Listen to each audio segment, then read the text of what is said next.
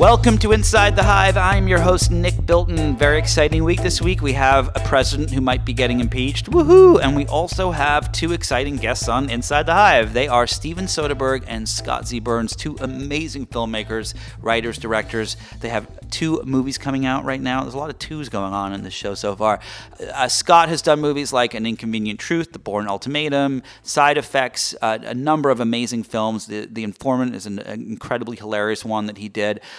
He has worked with Steven Soderbergh for 15 years, who is also an amazing and accomplished filmmaker. He did Sex, Lies, and Videotape. He won an Academy Award for Traffic. He's done all the Ocean's movies. Aaron Brockovich, which I absolutely love, is one of my favorite movies of all time.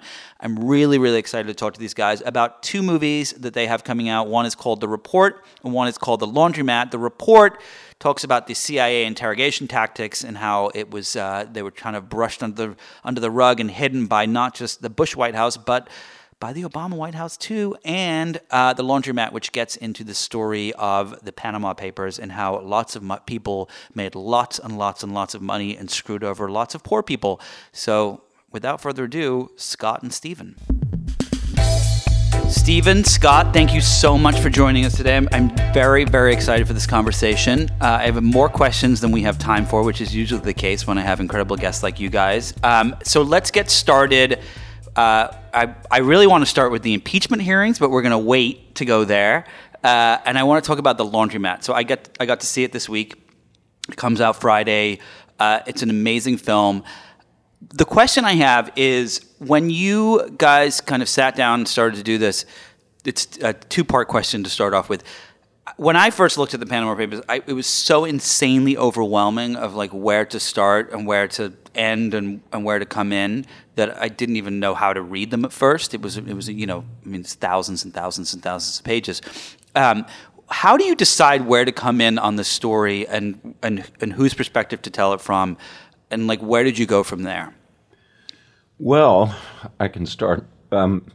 Often in a case like this, you end up determining what you ought to do or need to do by determining what you don't want to do and what you shouldn't do. So in this case, I think Scott and I felt there'd been some very, very good dramas based on real stories about journalists, whistleblowers, and we didn't feel that was the right approach if we were going to have it stick in people's memories. So that's when we started discussing the idea of making a very, very dark comedy out of it. And then the other challenge is, like a lot of people, I read the story when it broke, and it seems like the activity that rich people get up to keep hold of their money. But how does that really affect me or anyone who's not super wealthy on a day-to-day basis? So that's kind of where the conversation began.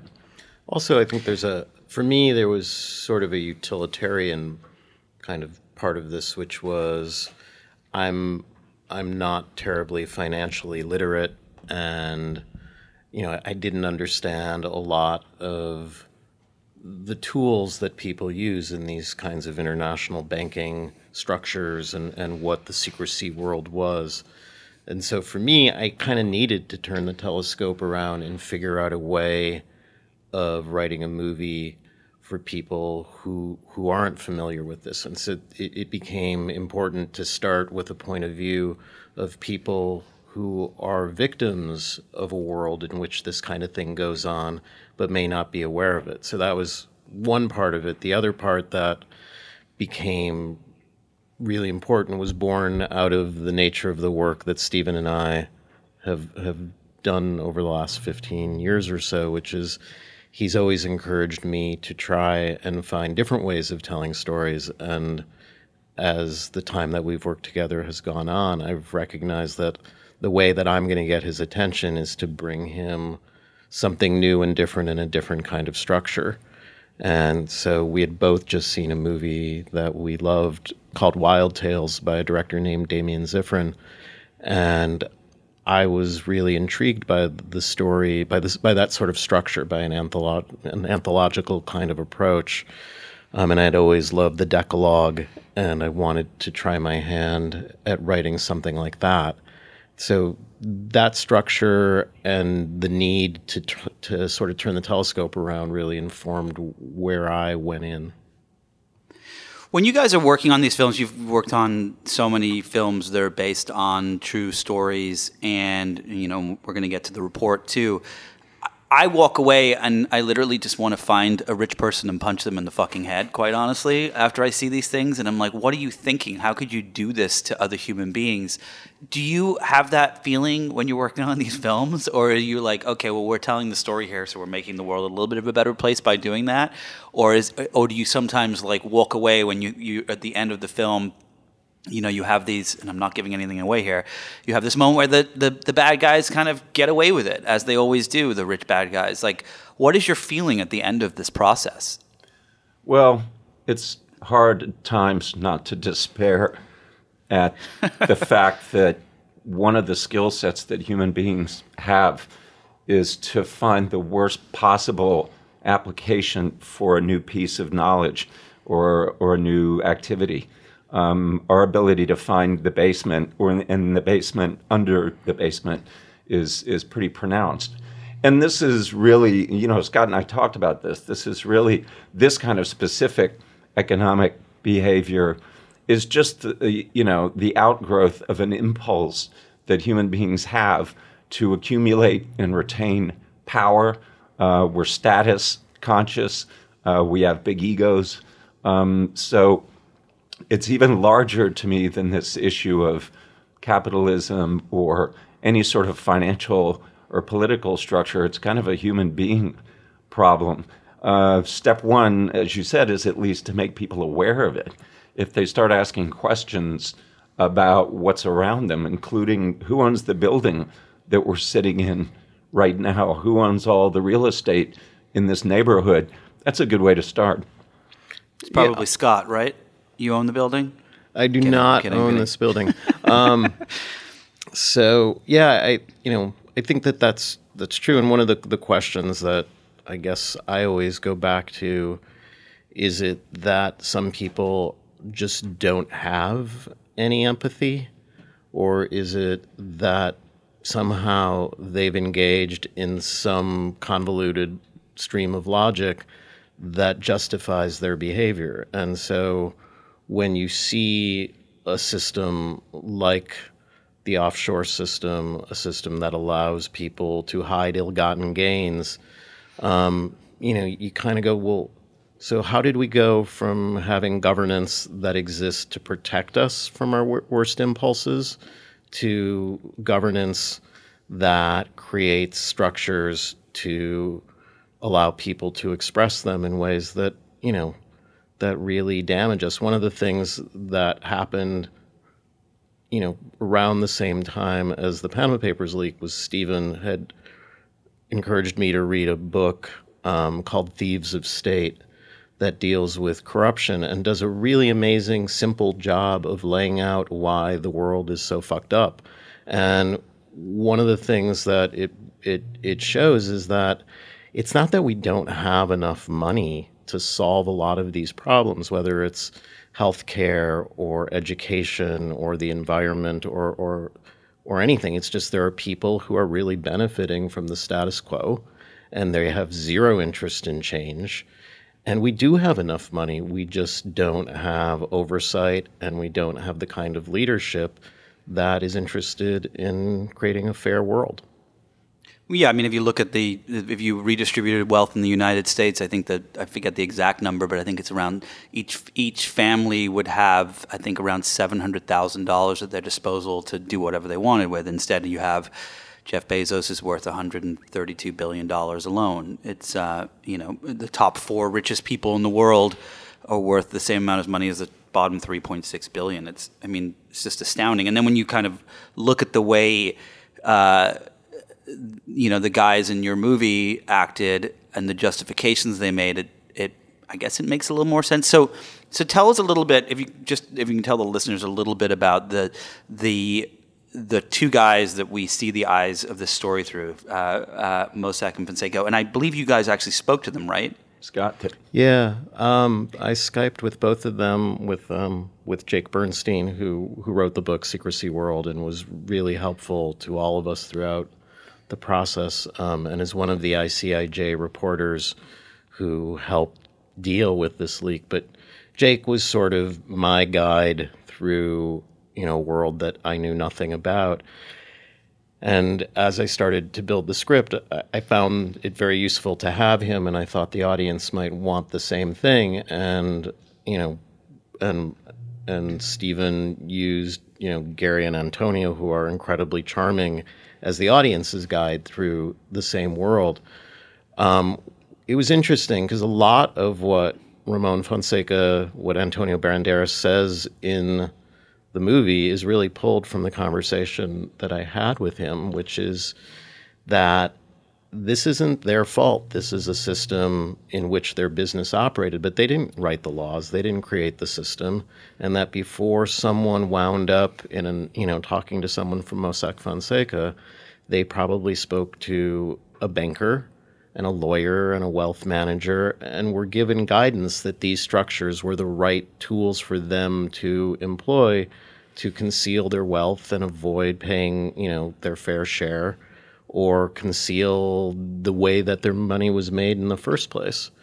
And I find his trajectory through life really interesting. I mean, the guy grew up, with, this very socialist approach to Catholicism, where it espoused fairness and that the meek shall inherit the earth, and that he started from that place. Then he went to law school and ended up working at the UN, where he was still trying to to save the world. But as he asks in the movie, like, maybe the world doesn't want to be saved, and so he went from being what we might all think of as this white hat and this guy who's trying to make the world a better place, to being someone who served very wealthy people. So in the film, you guys take the approach of it opens up with these guys, explaining to the audience what money is about, but then it goes to Niagara Falls, where you meet Meryl Streep, and there's a boating accident, and she starts to try to figure out how she can get the insurance money she's owed, which of course is tied to these guys. Do these guys feel any remorse for the fact that people's lives are destroyed as a result of them taking advantage of the system, or do they just say, "Hey, this is the system and we're just living in it"? I think that they would probably answer it both ways. I think it's very easy for them to kind of pendulum back and forth between being able to obviously now say that, the world is unfair and that they didn't know that some of the people who they were working with were involved in these kinds of scams. I don't know if that's true. What I do know is that people are supposed to do due diligence at various levels of banking and law, and that you do have some responsibility to have knowledge of what your clients were really up to.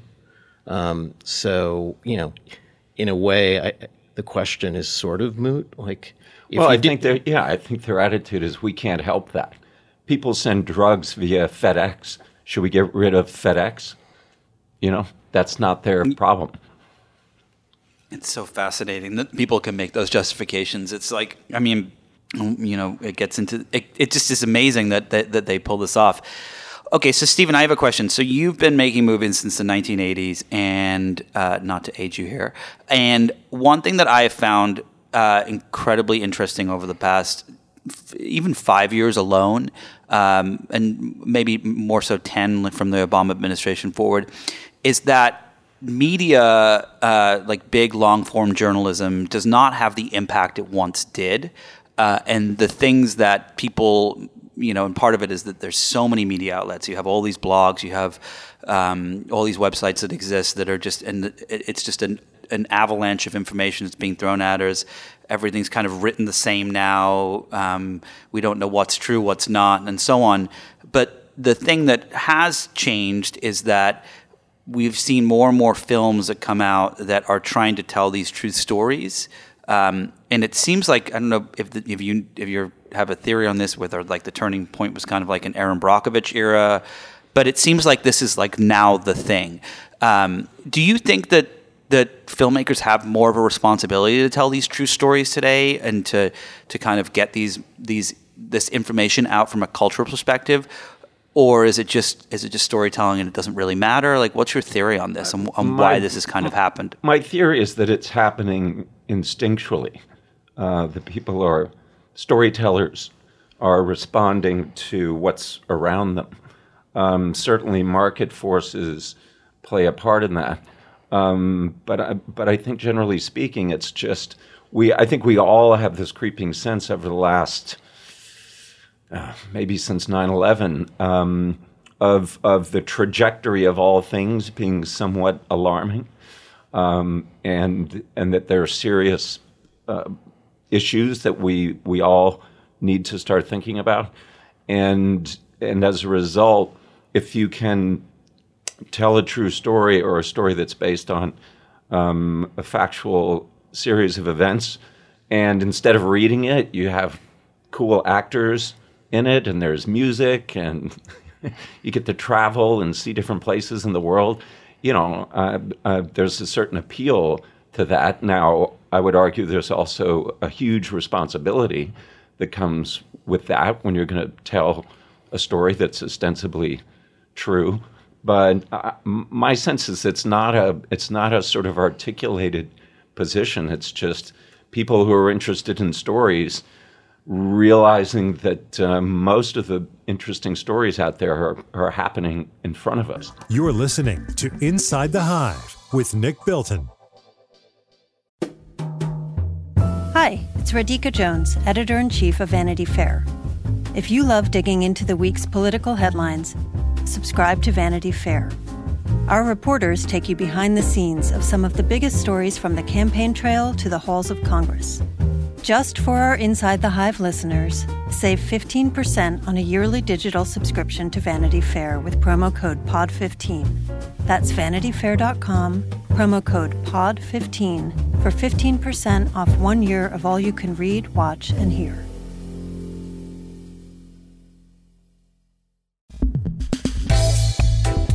Okay, so switching gears a little bit, and this is on the same line, in the report, which you were both involved with, and you take a completely different approach. So in The Laundromat, it's kind of comical, it's, very stylistic, beautifully shot. It's, all green screen, as we learn at the end, which is just the most fascinating part.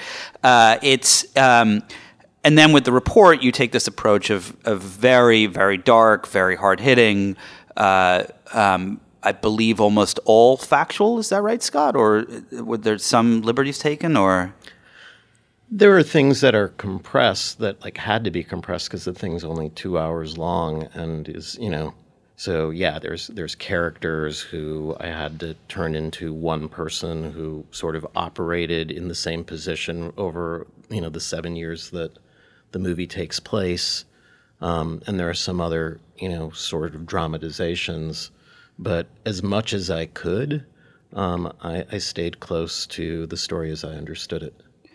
So can you guys talk a little bit about how you decided with these two films? One is kind of a comedic approach, both incredibly important topics, both very painful topics to think about from a societal standpoint.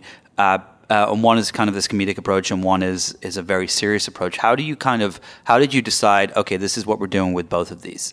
Well, the report sort of predated all this. Scott's been working on that for a long time, and I jumped on the train late in the process and tried to work my way through the cars up to where Scott was sitting. So that I'm sure that had an influence on my suggestion that we go 180 degrees the other way, because I knew, the report was well into its process of being made, and neither of us, I think, wanted to have it feel similarly.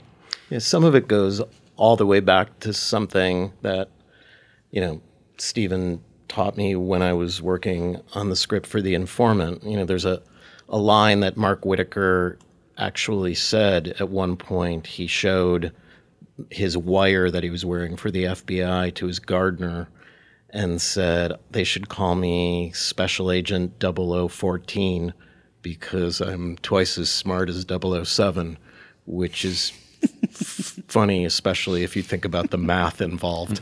But what Stephen said to me at that point was, there's no way that line can comfortably exist in anything other than a comedy. And so if you're going to go into the absurdity of some of these things, it sort of steers you. And if you're going to be in service to the story, the other thing that is important is we know from science and neuroscience, and this is something Stephen and I have spoken about quite a bit over the last 5-6 years, is that people are more open to certain things if you can get them to laugh or sing or something. And so with some kind of material, I think it does behoove you to consider the funny approach. The other thing, quite simply, was, again, I knew that if I was going to try and get Stephen's attention as a director, I needed to do something different than, the obvious story of journalists pulling this thing apart.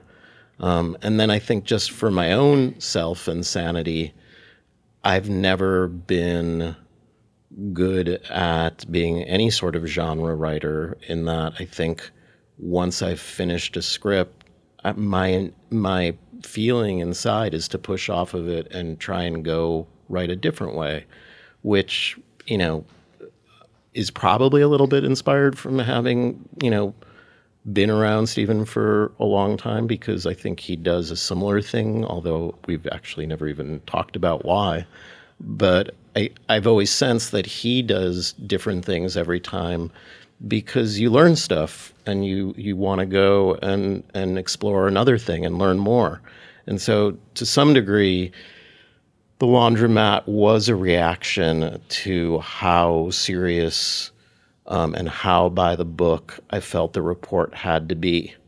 And so, I think the two informed each other inside of me as much as they did, externally.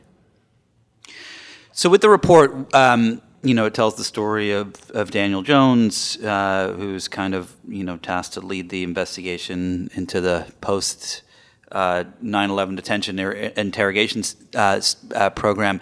What I found what I just clapped so much about was that you threw everyone under the bus, the Democrats, the Republicans. It was what I think that tends to happen in Hollywood and in the media, depending on which channel you click on, is that there's a viewpoint and it comes across and we're nice to one group of people and not the other. What was the decision to decide to say, okay, we're going to tell this story this way, the right way, and we're going to point out that Obama didn't do a great job and Bush didn't do a great job and this person and that person. Were you like, okay, this is just the truth and this is how we do it? Yeah, I don't know that I made a decision. I think the decision was to try and tell the story the way Dan experienced it. And so that obligated me to be very honest 360 degrees.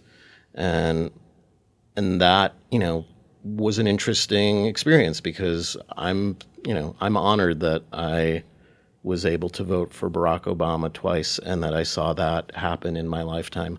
But that doesn't mean that he is a saint or that he needs to be perfect. I think that one of the challenges we're facing right now, and what you said is so true about what's happened to the news, is that you have to fly someone's flag. And I don't think that that's my responsibility as a storyteller at all, especially when it came to a story like this. And although in my mind, the Bush administration and the CIA, are in a whole other category for allowing this program to happen and for concealing it and for, all of the other things that happened, the fact that Barack Obama said, it appears we tortured some folks, but it's time to turn the page, to me is insufficient for the nature of the wrong that was done. And so there's plenty of blame to go around.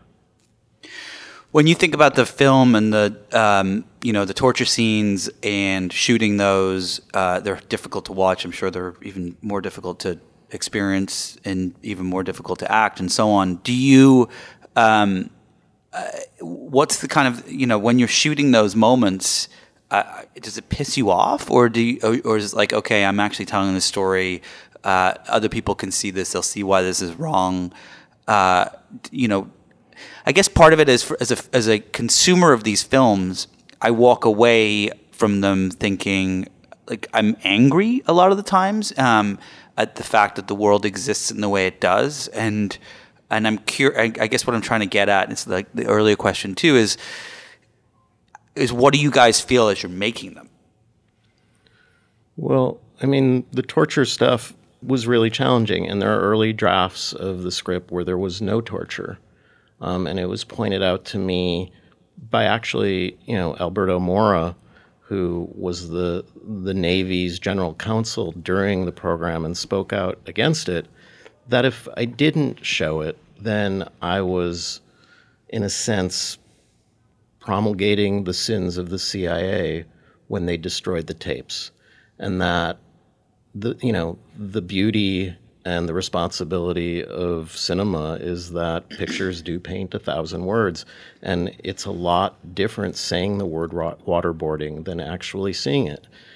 And on set, as a director, you have a very different set of responsibilities because you're the manager of all of the people on set who are working with you's experience.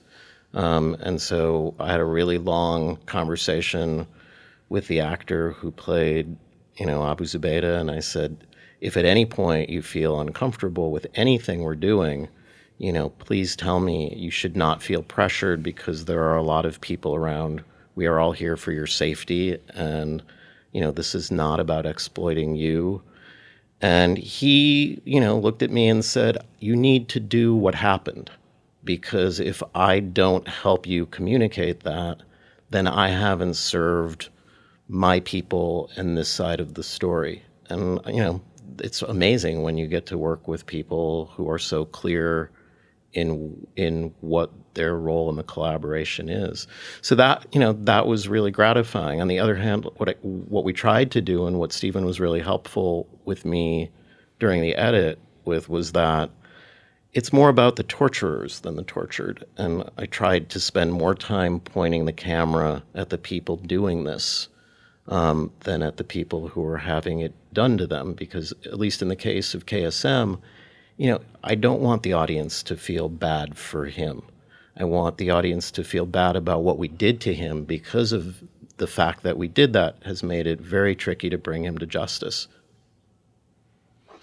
When you guys are working on not just these two films, do you feel, there's a lot of stories out there right now about the Joker, and if it's going to kind of send a message that violence is okay and so on and so forth. And when you look at, Zero Dark 30, which tells the complete opposite side of the story of the report, and it's almost as if it was written by the CIA themselves, do you think, just in filmmaking in general, when you talk about these important topics, how much of a responsibility filmmakers have in Hollywood to tell certain stories and not tell others? I mean, there was the film that was going to come out this year that was canceled about the I forget the name of it, but it was a Blumhouse movie where there was a bunch of liberals hunting down a bunch of Trump supporters essentially and killing them, and it of course went a little bit too far, and they decided not to put it out. Is there a point at which you have a responsibility to not tell a story? Well, I think you have to recognize the power of the medium that you're employing to tell a story. And a lot of the decisions about how far to push something are personal and reflect what you like to see in a movie or an aspect of the world or of the society you live in that you want to emphasize. for better or worse. But I've certainly seen films, well-regarded films, that I felt were that took a stance that I don't agree with, that executed some of their ideas in ways that I felt were potentially, if not harmful, at least not really contributing to a sort of rational debate on an important subject, but were indulging in a form of, propaganda that I've found that I would find uncomfortable. But it's very personal. And whenever we sort of dip into subject matter that is going to be provocative and controversial, I think our idea is this thing has to hold up 20 years from now. It cannot be looked at as something that was generated out of a white-hot, emotional, knee-jerk response to an event. It needs to hold up decades from now when we know more about this than we know today. So that's always my goal. But when you started with filmmaking, did you have that same belief as the responsibility, or was it just entertainment back then and it kind of morphed as films and society and responsibility did?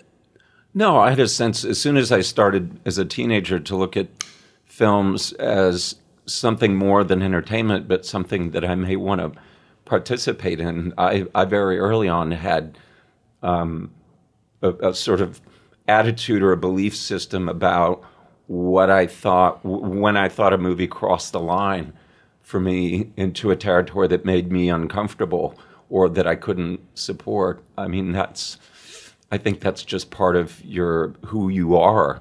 And again, it's a very personal thing. In the case of something like Erin Brockovich, I just wanted to make sure that nobody on the PG&E side could write an article in which they pointed out a particular scene and said that never happened. So we just made sure that that wasn't the case. Yeah. I mean, for me, it's a little different in that it took me a lot longer to decide that this was an art form that I was going to try and participate in. But certainly as someone who loved movies growing up, seeing One Flew Over the Cuckoo's Nest and Serpico and movies like that I happened across, when I was sort of turning into a human being capable of forming my own thoughts, those were such powerful movies about corruption and about how people were treated, that I became aware of the power of these things. I mean, we learned a lot about the Vietnam War from the films that were made 5-6 years after it. And I do think there is a necessary cooling off period. I mean, we tend to get the first draft of history wrong a lot of the time. And so on one hand, there is a pressure within the industry to strike while the iron's hot and be the first one to make the movie about something. On the other hand, there is something about letting the dust settle and letting you as a creative person digest that experience and come to maybe a fuller understanding of it rather than trying to be first. A few years ago, right after we did The Informant, Stephen and I talked about doing a movie about Leni Riefenstahl, which was going to be sort of a movie about making a movie, which I think is really, apropos of your question, because it's like, I understand, and understand it really well now that on one hand, it's great to find out that as a filmmaker, someone wants to make your movie. On the other hand, it's really bad if you find out that the Nazis are your studio. And so, there is this sense of responsibility that Stephen's talking about that, you can't want it so bad that it clouds your judgment. And that's why I think research is really important. And whenever I make a deal to try and write a script, I will always ask the studio, can we put aside money for a research person to help me? Because especially in a world like ours where there is so much news and news that may not be accurate and so many different ways to look at these things that, I need to believe that there are still facts. Otherwise, I don't know how to get up in the morning. And I want to make sure that I learn the facts. You're listening to Inside the Hive with Nick Bilton. When you look at the media in general, it has changed in a way that is kind of almost incomprehensible in the last few years. And you two, of all people, know the power of videos and visuals on screens and so on and so forth. Do you look at the world that we live in today with like the Fox News and the rise of deep fakes and all these insane things that are now happening with screens and the world that we live in, and kind of think like, oh shit, we did this wrong. We should kind of take a beat and kind of rethink how we're doing all of this, whether it's from film to cable news to the apps on our devices, to the way we consume content, to critics and reviews, the whole thing. It kind of seems like it's a little bit broken. Do you kind of agree or disagree? Or Well, it sort of gets back to what I was saying before. If there's a bad version of something to be had, we'll find it. And so that's where we are. I think the strangest thing to me is I used to look to the news to tell me what happened, but not what it meant. And we're now in a place where everyone now feels forced who reports the news to editorialize on top of just saying that this thing happened today. And that's a new space to me, and a very complicated one, because now you've kind of pulled everything over into a subjective arena where you can make any argument for any case that you want to mount, and what actually happened becomes sort of obscured. So that's crazy. Am I surprised? No. Do I have any ideas of how to solve that? why No. are you not surprised? Because you kind of saw it happening in real time as it was happening? Yeah, this is what we're all going through our lives, living a narrative that we think is the narrative we should be living, believing the things that we think we should believe. And if we see an opportunity to put that story forward, we're going to do it. So, no, I'm not surprised that it's turned out this way. Yeah, I agree. And I think one of the problems we have right now is that confirmation bias appears to be an incurable disease. And even, the people who might try and cure it immediately fall victim to suspicion, and it's true on such a rudimentary level. I mean, we came up with a great tool to help save humankind and benefit children when we created vaccines. And now there are people running around saying that vaccines are bad, even though the science seems, conclusive that they actually help save people. And it really isn't surprising. I remember one time reading a story about the history of radiation. And at one point, some shoe store found this thing that you could go and stand on, and it would blast an X-ray of your feet. And even though you don't really need that to buy a pair of shoes, it was a device that made their shoes and their shoe stores seem much more advanced and much cooler than anybody else's. And of course, there was a proliferation of testicular cancer and other things, because that's really not a great way to use an X-ray. And so I think it really shows that, that all of this technology is really brought to you by the same people who decided, you could cure diseases with leeches. So I'm not surprised that when we have a cool new thing, immediately after figuring it out, the next person's job is figuring out how to abuse it. I heard a story recently that during, I think it was World War I, that there were people in America that would stone Dachshund dogs to death because they were German. So, there's not a lot of logic a lot of the time with people. It's just, I think what's so what's so interesting to me, who been working in media for 20 years and seeing the power dynamics change and how powerful the screen has become versus other mediums that have lost a lot of their power and influence, and then how quickly the screen became kind of subverted in a very gross and disgusting way. It's just, it's so interesting to see what's happening now and if there's a solution to it. I don't actually know if there is. One question I have is, so when we talk about all these stories of corruption, of people doing bad things, the worst person of all is currently in the White House. And I'm curious, why hasn't there been, if you maybe have a theory on this, why haven't there been like any big Trump movies or TV shows or something yet that really kind of, if this is the medium that has the truest impact and the biggest impact, why hasn't there been anything that's told the true story about him? Is it because the story's still unfolding, or? Yeah, it's too soon. And people are sort of, kind of going around the edges. I mean, there's a Roy Cohen doc that I know is, coming out this year, or probably already did come out. I think someone, maybe Showtime, has The Cartoon President. But there is sort of a traditional drift from books to movies. And, we're seeing, books like Wolf's Book and other books that, are these tell-alls, and, they'll slowly migrate to other platforms. Yeah, I think it's too soon.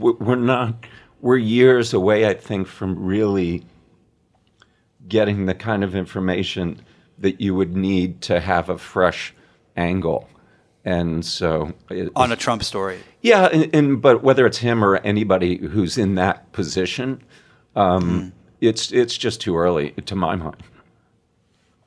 When you guys look at I've seen this kind of theme happening in Hollywood right now. There's a lot of people that are trying to do stories on climate change, and is now the right time for that? I mean, I'm curious if that's what the thing is that people are now interested in getting stories out about that is so important from a cultural and societal perspective. Scott and I are working on that, actually. We have a project we've been developing about that issue, and the trick, once again, is to make it factually plausible and accurate, and yet also entertaining enough so that people don't feel like they're in class. But it's something we take really seriously, and we do have an angle on it that I think is pretty intriguing if we can figure it out. Yeah, there's a couple really basic. If you divorce yourself from it being, in my estimation, the single biggest existential threat that the world faces or maybe has ever faced, aside from the nuclear bomb, it does dramaturgically present a couple of problems in that, you tend not to be able to experience it very rapidly. And there's a question that, I wish I knew the answer to, which is, what is the event horizon for a human being? I think that when I was a producer on An Inconvenient Truth, and I sometimes think the most unfortunate thing that happened with that movie was we released it in, I think, 2005. And so it became very convenient to talk about things that would happen before the end of the century. And that was 95 years away. And evidently, the event horizon for human beings is something shorter than 95 years. And we get very seduced by this notion of our children, and we have to do things for our children.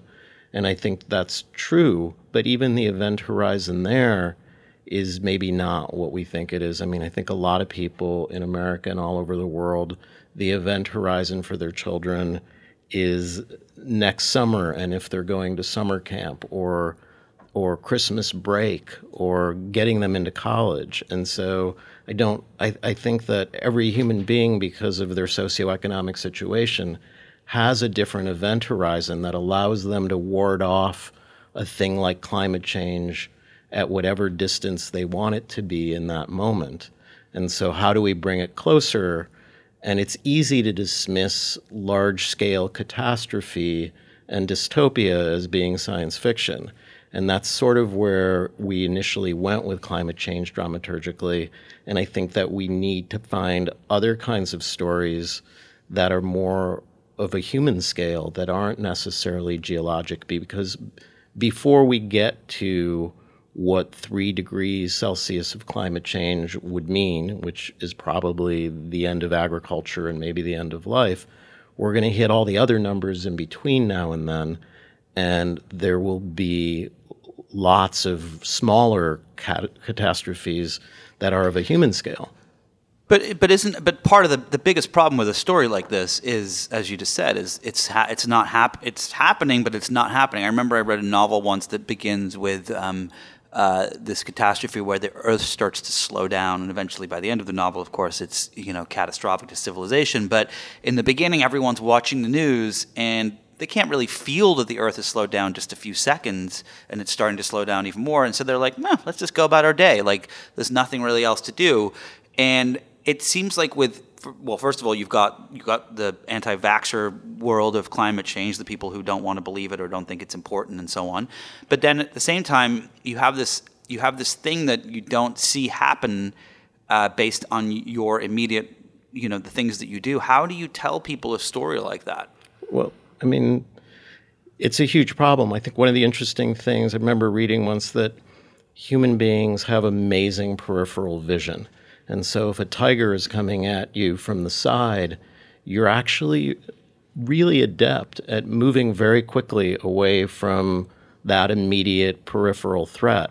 What's more dangerous to us is a pack of cigarettes, which is a slow-moving threat. And, that comes with an ad campaign, that comes with a cultural kind of thing that goes with it, which tigers don't really have a great ad campaign right now. And so not all threats are as easily identifiable, and not all threats are as available to storytellers as others. So it presents just a different set of challenges. And you're right, like a slow-moving car accident is really dangerous because what it is a bridge collapse that comes from infrastructure breakdown, not someone drinking too much. Yeah, it's not, the hope part of it is the problem. There's just no green version of human beings on this planet. And so that's really the trick, is how do you make something that's just not a complete downer and encourages people to at least consider moment to moment whether or not we can slow this process, this inevitable process, down significantly. I think that's the question. Yeah, I mean, a 16-year-old kid, kind of said it best when Greta said, yes, hope is important, but not as important as action. And that once we have action, there will be all kinds of hope. But we're not at the action part yet. Which is terrifying in itself. What's so striking is when you mentioned Inconvenient Truth, and I remember when that came out, and everyone was talking about it, and then it just kind of went away. And now we're all trying to talk about it, and there's this orange buffoon in the White House who's consuming most of the airtime, and it's just it's terrifying when you kind of look at. I think Scott, you may have told me that like some of the little side effects you see, like if the temperature goes up 3 degrees, turbulence changes, and you may not be able to fly during the day, because of the winds and so on. I mean, there's all these amazing, terrifying things that could happen as a result of this that we're just oblivious to. Well, and there is something in an Inconvenient Truth that people seem to conveniently forget, which is, Dr. Hansen said in 2003 or 4 that we have 10 years to make changes. And we passed that threshold and we didn't make changes. And so now the question is, and this is where it becomes tricky for everybody involved in the environmental movement, and it goes back to what Stephen said about hope. So if you believe in science and you had a scientist say there was a 10-year threshold, and you went over it and you didn't do anything, you can't really move the horizon, because otherwise you're saying that your last science was dubious. And so what people have to realize is that, those yard markers aren't going to change. And so, yeah, we still need to do something because we can stop the worst things from happening, but we can't pretend that we haven't already caused, things that are going to have real consequences. And they're going to have consequences like a lot of things, like even what happens in the laundromat, that are socioeconomic, and they're going to be felt by poor people and marginalized peoples first. You're listening to Inside the Hive with Nick Bilton. Stephen, you said, I think maybe it was after Traffic, or I forget which movie it was, but at one point you said that you no longer read critics' reviews, and one of the things what's so fascinating as I've written about technology forever, and I always find the nuance of the smaller things the most fascinating in the stories of technology. And one of the little side things is these websites called Rotten Tomatoes and IMDb that have these little ratings and so on. And it seems that there's so much weight given to how a movie, the number, and I fall for it too sometimes. My wife and I will be looking for something to watch, and we'll be like, oh, what's that number that sits next to it, and decide from there if we're going to watch it. And at the same time, because of the rise of social media, you have this kind of need for people to be meaner on the internet. And I've looked. I was going to do a story on this for Vanity Fair at one point, that reviews have gotten drastically meaner. It doesn't matter if it's books, if it's movies, or whatever. It's people. They're trying to say the one-liner and the zinger and the funny lead or whatever that is going to get them the most attention, and not necessarily thinking about all the people that worked on a film or a book or whatever. Do you think that this is there anything that can be done to solve that problem of the reliance we have on 20 people deciding the outcome of a movie? No, I don't think so. I think does it bother you? Well, that's why I don't read that stuff. It's the one asshole theory. Yeah, I mean, it's. I think it's understandable. I have to step back and look at it and remember, people are the target for so much content. Everybody's looking for a filter. So, this is the filter that a lot of people are using currently. I certainly see things rated on there at a number that I think is way too low, and I see things that are rated with numbers that I think are way too high. So it's not a metric that I pay a lot of attention to, whether it's just Rotten Tomatoes or just an aggregate of what the reviews are.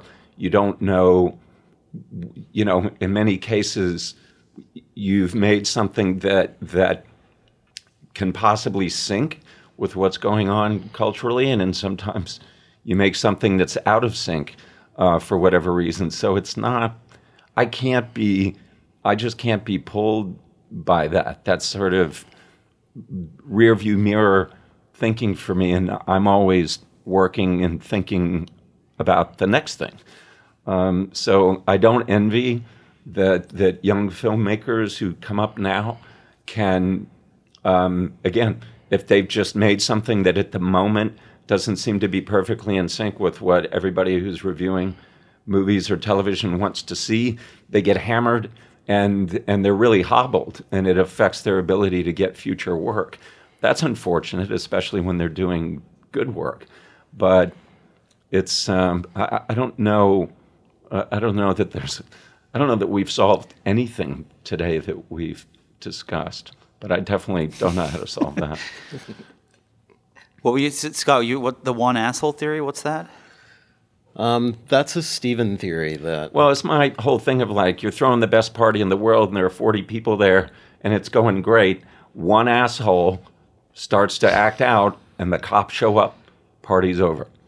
The assholes have a disproportionate, destructive effect on everything. I encourage everybody to read this book that came out a couple years ago called Assholes, A Theory. I think the author's name is Aaron James.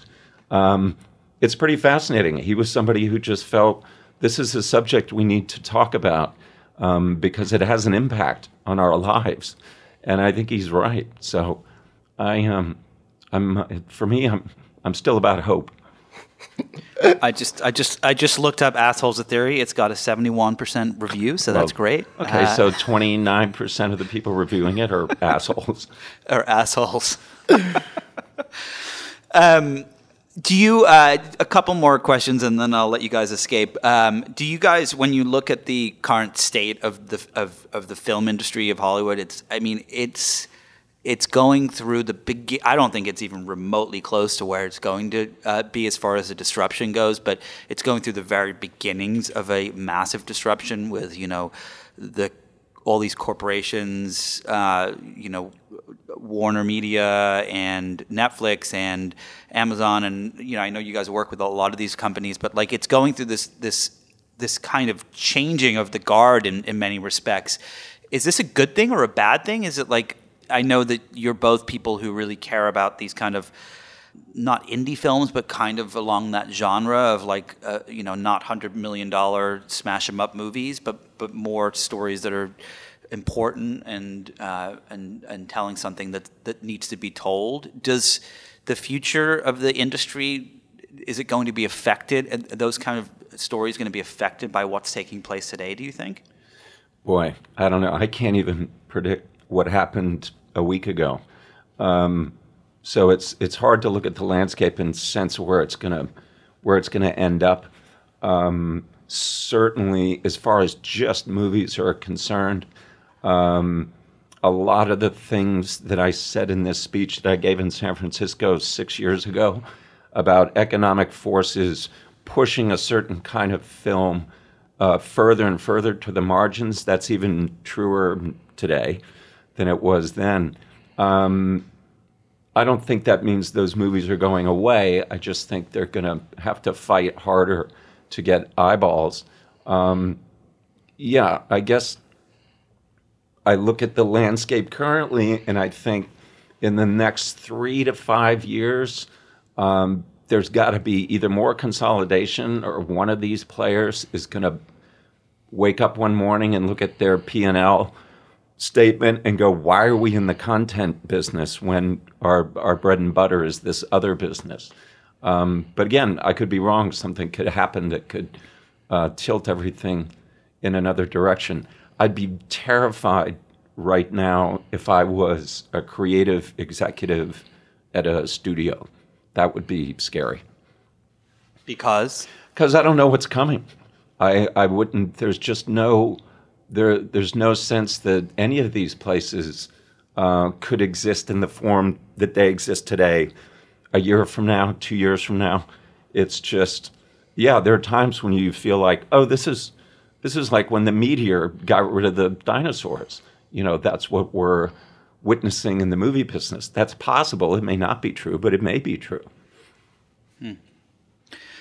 All right. So last couple of questions. The first one is, if you had one movie that you could do left, you only have one, what would it be? That's like, you've got your last hurrah. Well, that's easy for me because sort of what Scott was talking about earlier, I'm always looking for a project that will in some way annihilate what I just did. So the thing that's in front of me is always the most exciting thing, and the thing that I think may be, well, I guess the bottom line is I always view the thing that I'm working on at the moment as if somebody had to only see that, then that's what they should see. That's the attitude I take toward it when I'm making it. So that's how I view it. Yeah, I mean, there's a lot of unmade screenplays on my computer, so it's not unthinkable to me that the last thing that I did is quite possibly the last thing that will ever get done. And I don't know a lot of creative people who don't feel that way. And I think if you've stopped feeling that way and you've allowed yourself to be convinced that you're a brand and not a person, who has to get up and wrestle with a blank page every morning, then that's a whole other issue. I guess, for me, I guess the way I would answer that is a few years ago, Stephen and I sat down and talked about, we had an idea for a movie that was going to be a comedy that was going to explore how people's amygdalas get hijacked, and when you're fearful, you make really bad decisions.